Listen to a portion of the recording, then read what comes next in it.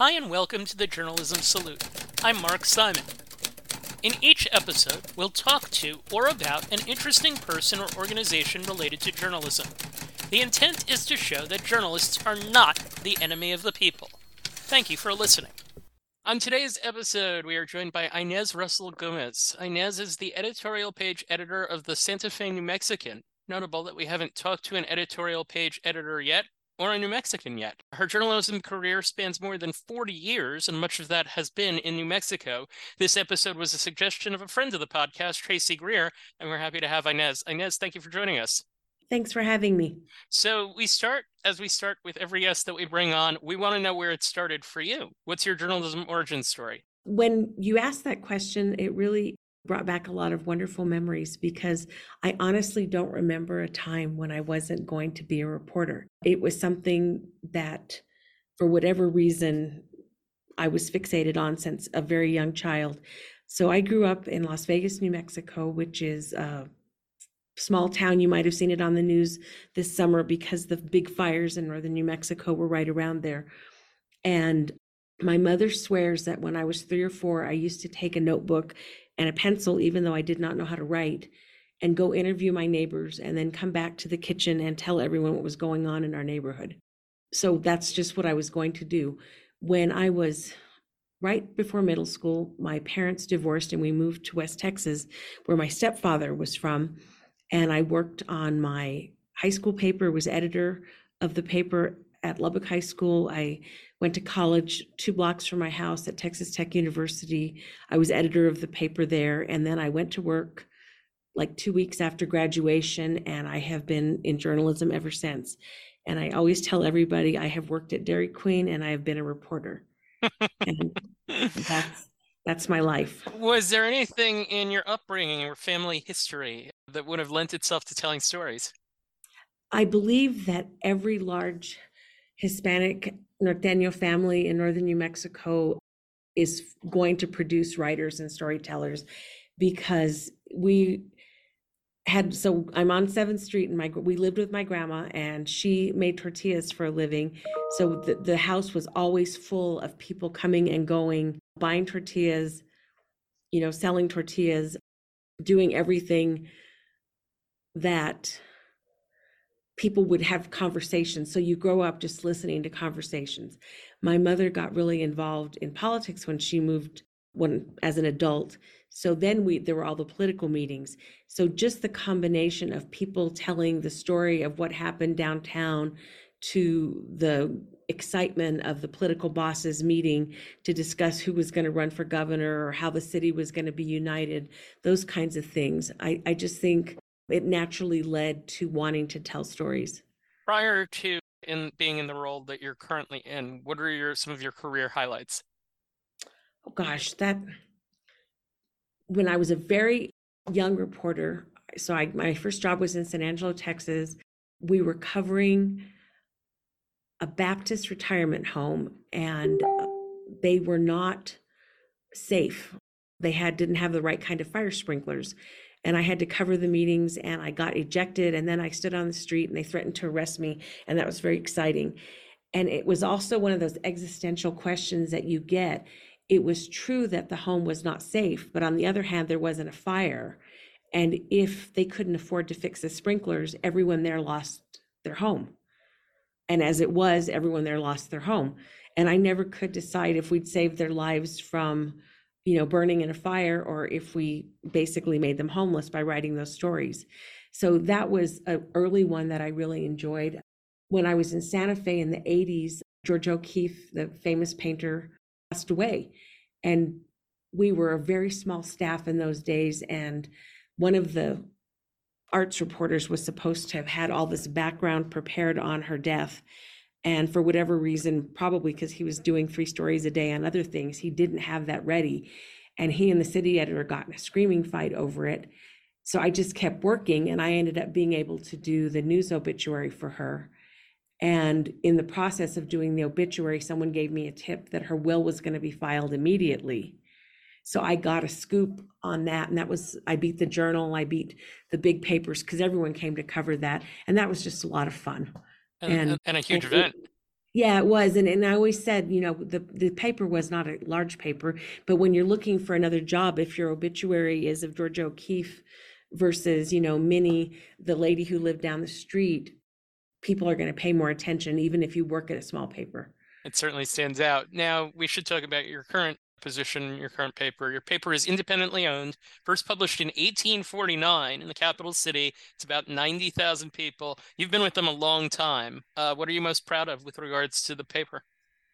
Oh gosh, well, I am the most proud of the fact that we and our readers have a wonderful love affair. And that means they get mad at us sometimes, they are happy with us sometimes. But during the pandemic, I would venture to say that we might be one of the few papers in the country where readers passed the hat and bought full page ads and other ads in our paper to say thank you for being here. We treasure local journalism. And Wow. that meant so much, because as soon as everything shut down, obviously we lost all our advertising. We immediately kind of tightened the belt, and there was small layoffs of a few people. They cut everyone's hours or salary depending on which you were, and we hunkered down because we didn't know how long it would be. And people started calling and saying, how can we help, what can we do? And they started, basically purchasing ads. And I'll never forget that. That's amazing, especially given that, as you said, that's happened in so few places around the country. Why does that connection exist? I think it exists because we have a long connection with our local community, the people who were born and raised here, whose grandparents were born and raised here. Because when you think about it, the details of their lives have been in our paper. 200 years ago, you can go, or not 200, but 140 years ago, you might go look up what your grandpa did. And now his great grandchild is in the paper. And then we have a lot of people who retire here who just like to read. I mean, Santa Fe has an enormous number of used bookstores and new bookstores and independent bookstores. People here read, and they appreciate what local journalism is and what it means to their knowledge about the world. And especially in recent years, people are moving here from places where the papers have been gutted by layoffs and by corporations, whether it's a hedge fund or just a newspaper chain. So when they get here and they get kind of a robust local paper, they're pretty happy.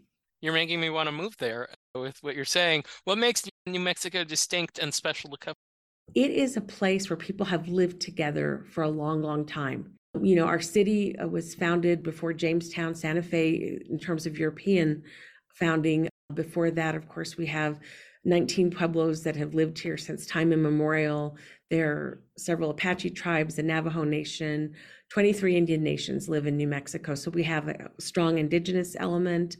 Then the Hispanics came in 1598, and it is not unknown for people to introduce themselves by, I am a X generation New Mexican.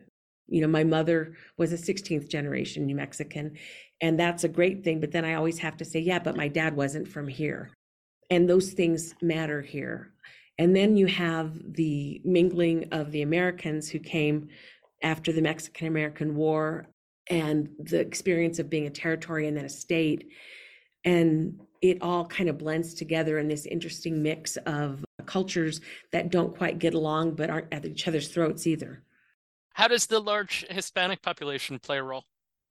It's really important, because I think in so many places, and I found this when I moved to Texas and when I worked in Florida and I was, a journalist around the country, there's always this urge to say, what do the Hispanics think? And they always put like question marks around it.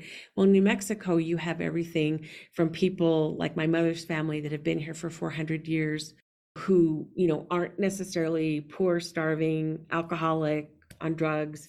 They all went to school and had successful careers, to, new immigrants who are entrepreneurs and doing lots of interesting things. And then we have, very real issues in poor counties with, drug abuse and other kinds of things. But you also have, the governor of the state is a Hispanic. When I was a little girl in Las Vegas, I did not know that Anglo people ran things. And it wasn't until we moved to Texas that I found out that not everywhere was the mayor an important Hispanic person, or that not everyone was not Hispanic Catholic. So we are, I grew up anyway, knowing that we were the majority and that we could be in charge of things in a way that I did not see other places.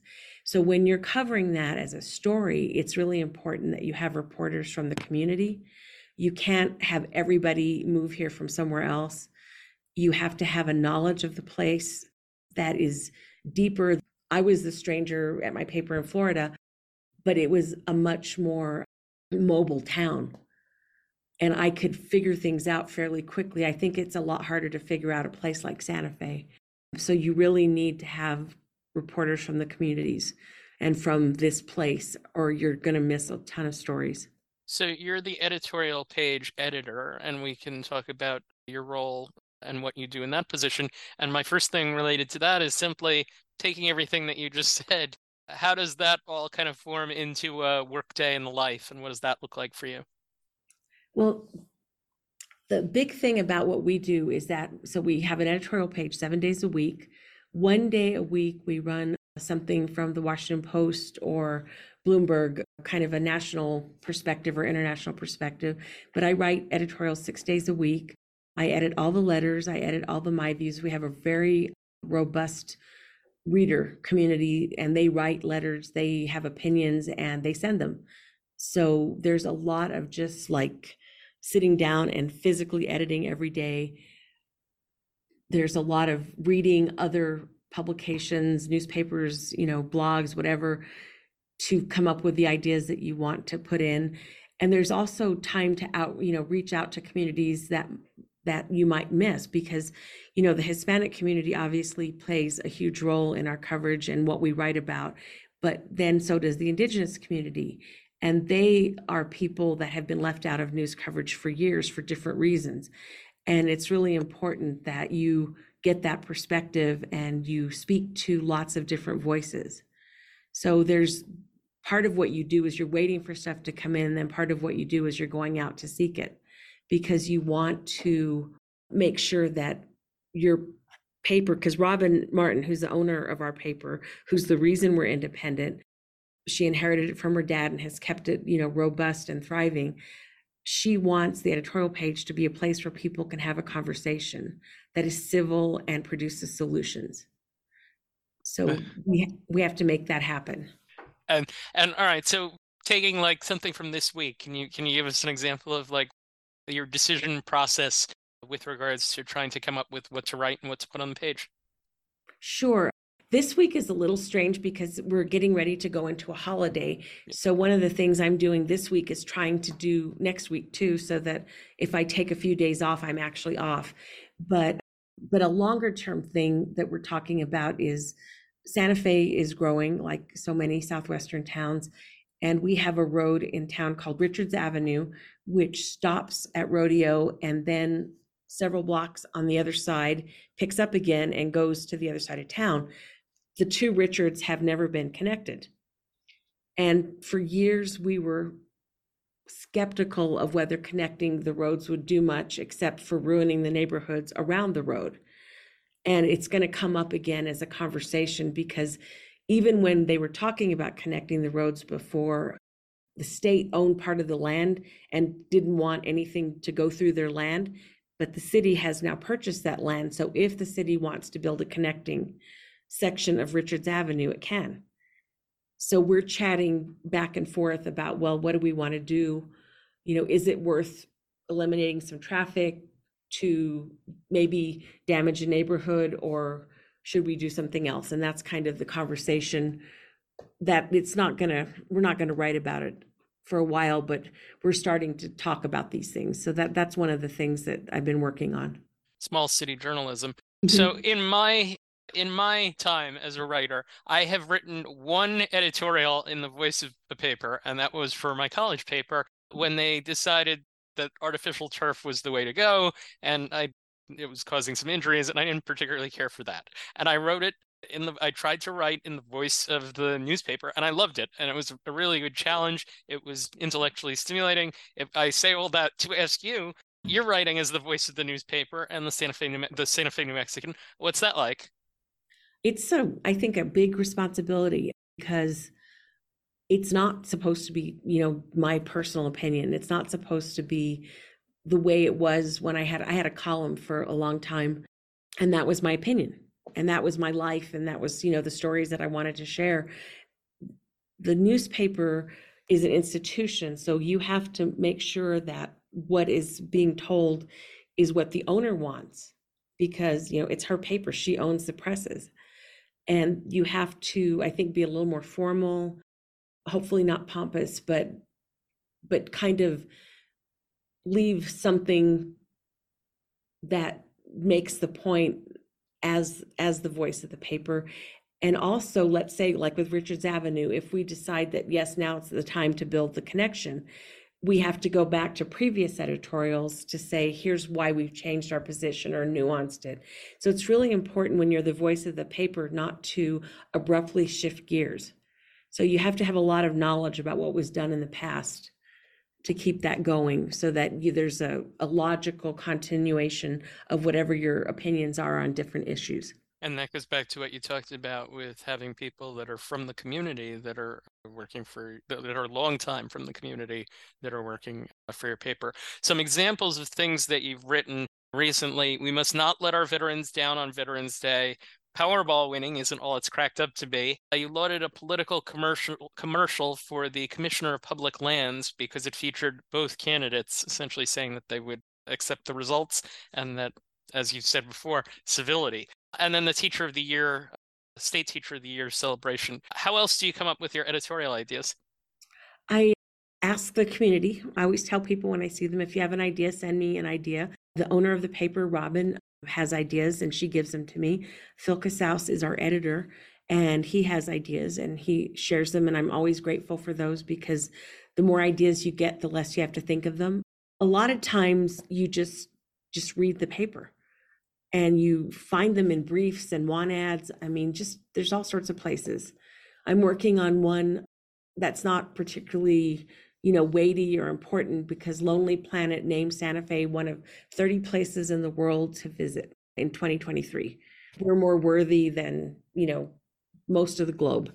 And that's just a fun, quick one that you can do during holiday week to try to get going. So you try to have something that takes research and interviews and has facts and all those kinds of important things. Then maybe you have one that's advancing a position you've talked about before. Let's say we do one on the new EPA methane gas rules. We have a position on that, and we can kind of top that with the latest decision. Then maybe you kind of do a funny one, you see, and then you do one off the news, like the one of the land commissioners. I wanted to have a closing election editorial that wasn't repeating things we'd said before, and because they had done that ad, that gave me a new way into saying, don't forget to go vote, basically. So you have like lots of different kind of ways to get in the paper, and you keep that up by reading widely. And I listen to a lot of podcasts now when I walk, and that gives me more places to get ideas. So Santa Fe voted for Joe Biden at 76%, the second highest of any county in the state. What is it like to do candidate endorsements? It's actually busier in the primary, because then you have a bunch of people running in the Democratic primary here locally and not as many Republican candidates.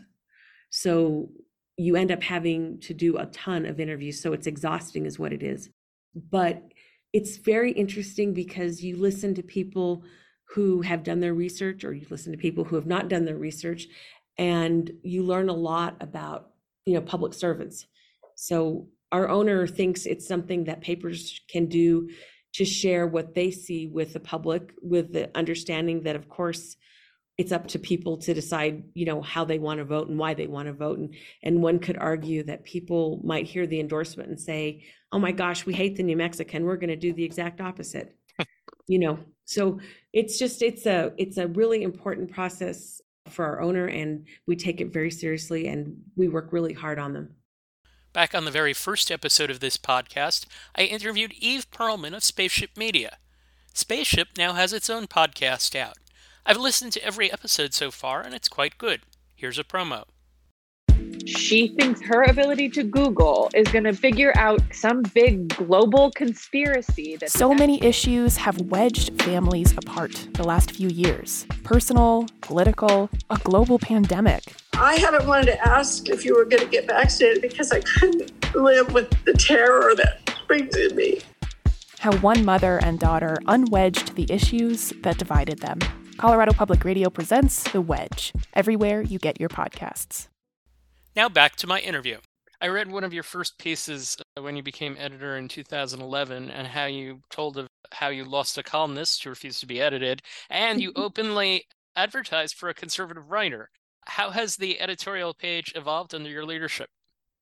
It has evolved. We found Dorothy took over and she did a very good job.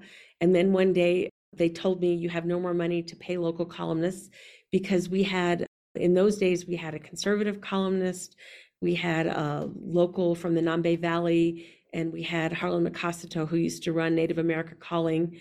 So kind of a wide perspective. And before I became editorial page editor, I was actually one of the columnists. And my spot was taken by Steve Terrell, who was our political writer. And we rotated them. Steve ran every week, I think, and then the other three swapped. And then I didn't have any more cash to pay them, so they all went away. And so we've evolved into being much more reader driven. We have, I think, worked hard at anticipating issues. So sometimes instead of waiting for things to come in, you go and say, can you guys do pieces on X, whatever, the obelisk falling, or one of the big stories we've had. Like when Roe v. Wade was overturned, we took the Saturday paper and immediately basically sent out a call. What do you want to say? And I got, even without the call, we got probably enough to fill 3 pages. And we ended up just filling 1. So I hope, we try to be proactive. I'm not as brilliant as Bill Waters was, and he was a trained lawyer. He had a wonderful mind. He was editorial page editor for 20 years. But I think having a female gives you a little bit different of a perspective. It's not better or worse, it's just different. I don't know how many editorials he wrote about breastfeeding, and I've done a couple. So it just gives a little different idea, I think. You described Bill as doing work with intelligence, passion, and skill. So what are your trademarks as a writer? Oh gosh, I love writing about New Mexico. I always tell people how many people get to work at the paper they delivered as a child. Because when I was a little girl, we delivered the Optic in Las Vegas, and the New Mexican had a deal. If you buy one, you got the other one cheaper. So we threw that every afternoon on our bikes. I love things to do with the history of this place, with our cultures, with our coming together. I'm very passionate about justice and equality. And so I write about those things a lot. I was an education reporter and edited education writers for years. So I write a lot about education. I was home for a few years when my son was little and a public school student here. So I did a lot of volunteer work in our schools. So I come to some of those editorials as a journalist, but also as a past participant. So I think those are things that maybe, I don't know if they set me apart, but those are just things I bring to the work. And education is a big issue in the state right now, right?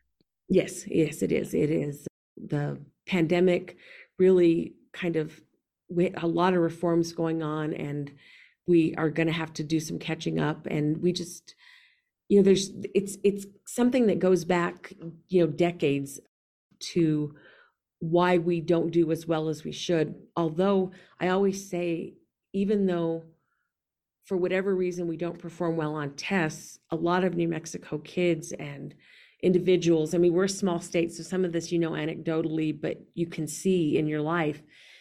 I was a product of New Mexico public schools. Our Congresswoman Teresa Ledger Fernandez goes to Yale from West Las Vegas. Simon Romero, who's the New York Times correspondent based in Albuquerque, he went to Harvard from West Las Vegas. And there's just a ton of people like that.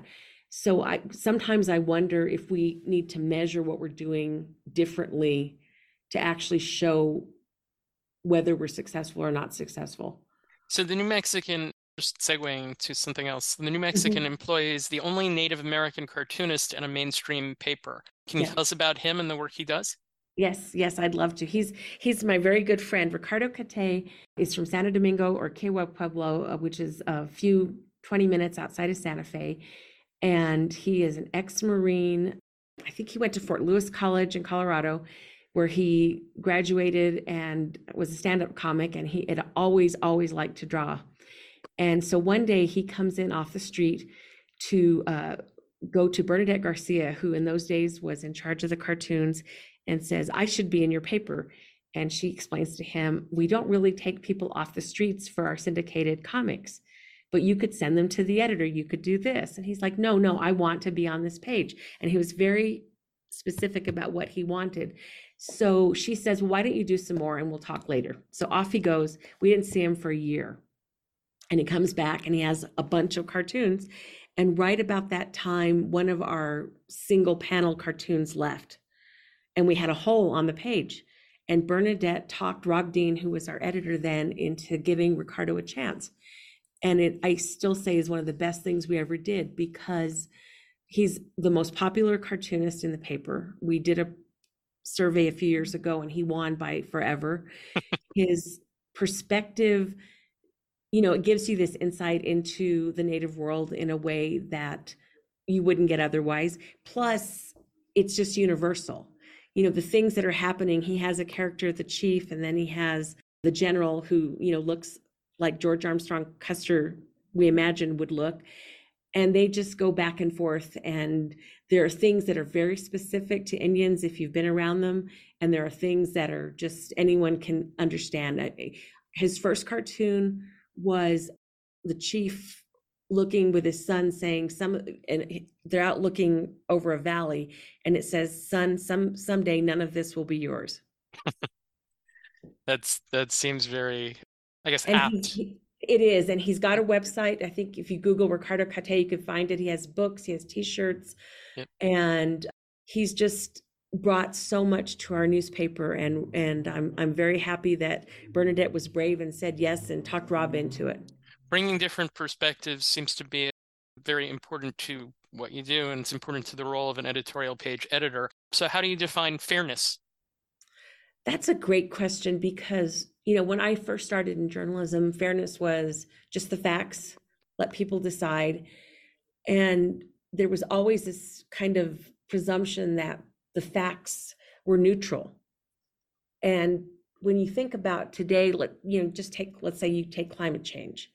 On one hand, you have, 98% of the world's scientists, the fact that we're burning up and temperatures are hotter. And on the other, you have the 2% of people who are saying, well, it's the sunspots.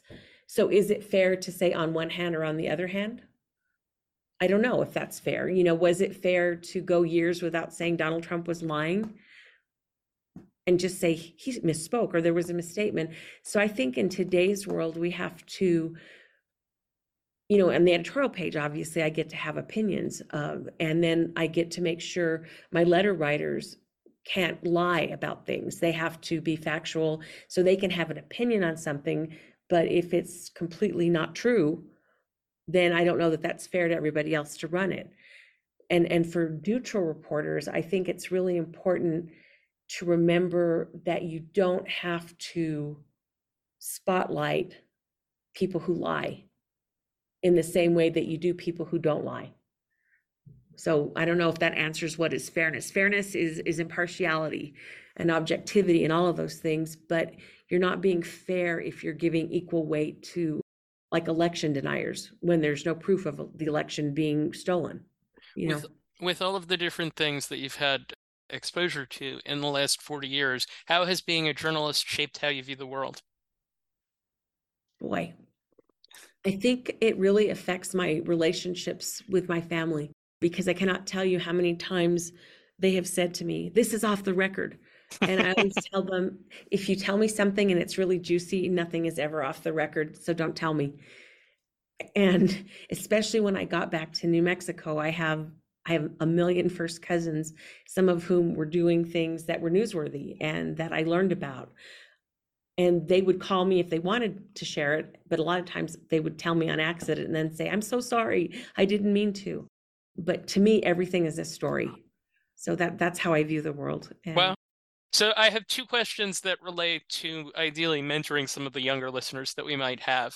In your 40 years of experience, do you have an example of learning an important lesson from a mistake? yeah, well, bunches. And I thought about this a lot, and I ended up going to, when I was a young editor in Florida, I would get the baby reporters. And one of my best reporters, who is now herself a top editor at a very large paper, she came back from a story and there had been a fire. And I said, okay, what can you tell me about it? And I go through it. Was it a big deal? Was it arson? No, I don't know. It's just a fire. It was a warehouse. It was an empty building. And so she writes a brief. And in those days, I was at the Bradenton Herald. We were competing against St. Pete, Tampa, and Sarasota. It was a huge newspaper war, and it was really, really tough. And if you missed something, you would get it circled in red on your desk and get yelled at for missing it. So I go to work the next day thinking I had done a good job. And that brief was a front page story in the other papers because it was arson. Someone had killed a dog to get into the place. And I think they might have even scared off the guard. It was like a big story, and we totally blew it. And I did not ask her enough questions at the time. And like I told her, what about, didn't you know the dog was dead? I remember asking her after, and she's like, dogs die all the time. And I was like, his throat was slit. And I know that you have to, when you're coming back as a young reporter, deconstruct all the details, because something you don't know will be a trigger for an editor who has more of a brain than I did that night. So just really pay attention to the details. That's what I learned and after that, I was much better at deconstructing the reporter as they got back from the scene. This is the value of editors, certainly. And then the other question would be, let's say that there was someone out there who said, I want to have your career. What advice would you give to them to try to develop it? Boy, in today's world, I think I would say go do something else. Oh, no, don't say that. Oh, I love journalism. And like I said, I never wanted to do anything else. I think what you can always say to anyone who's young is read widely, read good writers, read the paper. I was on the board, or I went back to my college as a speaker a few years ago. And one of the internship coordinators said, these kids don't want to get internships. How can we make them? And I said, stop right there. I looked at the room and I said, how many of you guys read a newspaper, an online blog, news? And they literally, like 4 of them raised their hand. It was ridiculous. And I told the internship coordinator, I said, those people should not go into journalism. If you're not curious about the world, go do something else. This is a hard job. It's a hard career. It's changing rapidly. And you have to love news, and you have to love sharing news with people and doing stories that make a difference in the community. So if you want a career in journalism, know that it's going to probably not be in print the whole time, which is fine because you can tell stories online just as well and probably better. Know that you need to be able to write, you need to be able to communicate. If I were 10 years younger, I'd probably learn how to do video or do a podcast like you're doing. I may start one soon, so I probably will be learning that. Get as many skills as you can. Radio is a great skill to have. Let's say you want to go report in a country where the internet isn't solid.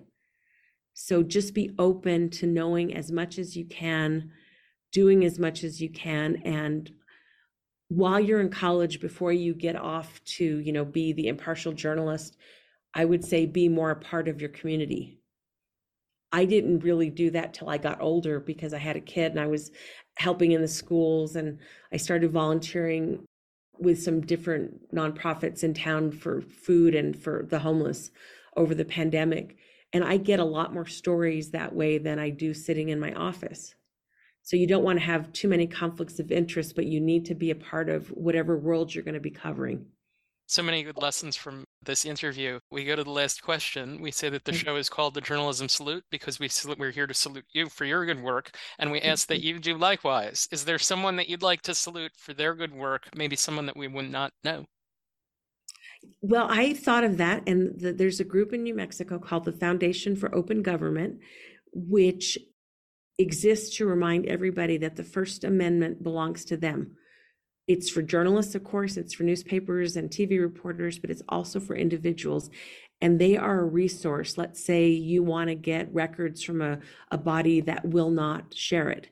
And you can call them and they will help you do an IPRA. They will help you seek what you should be given without being bothered.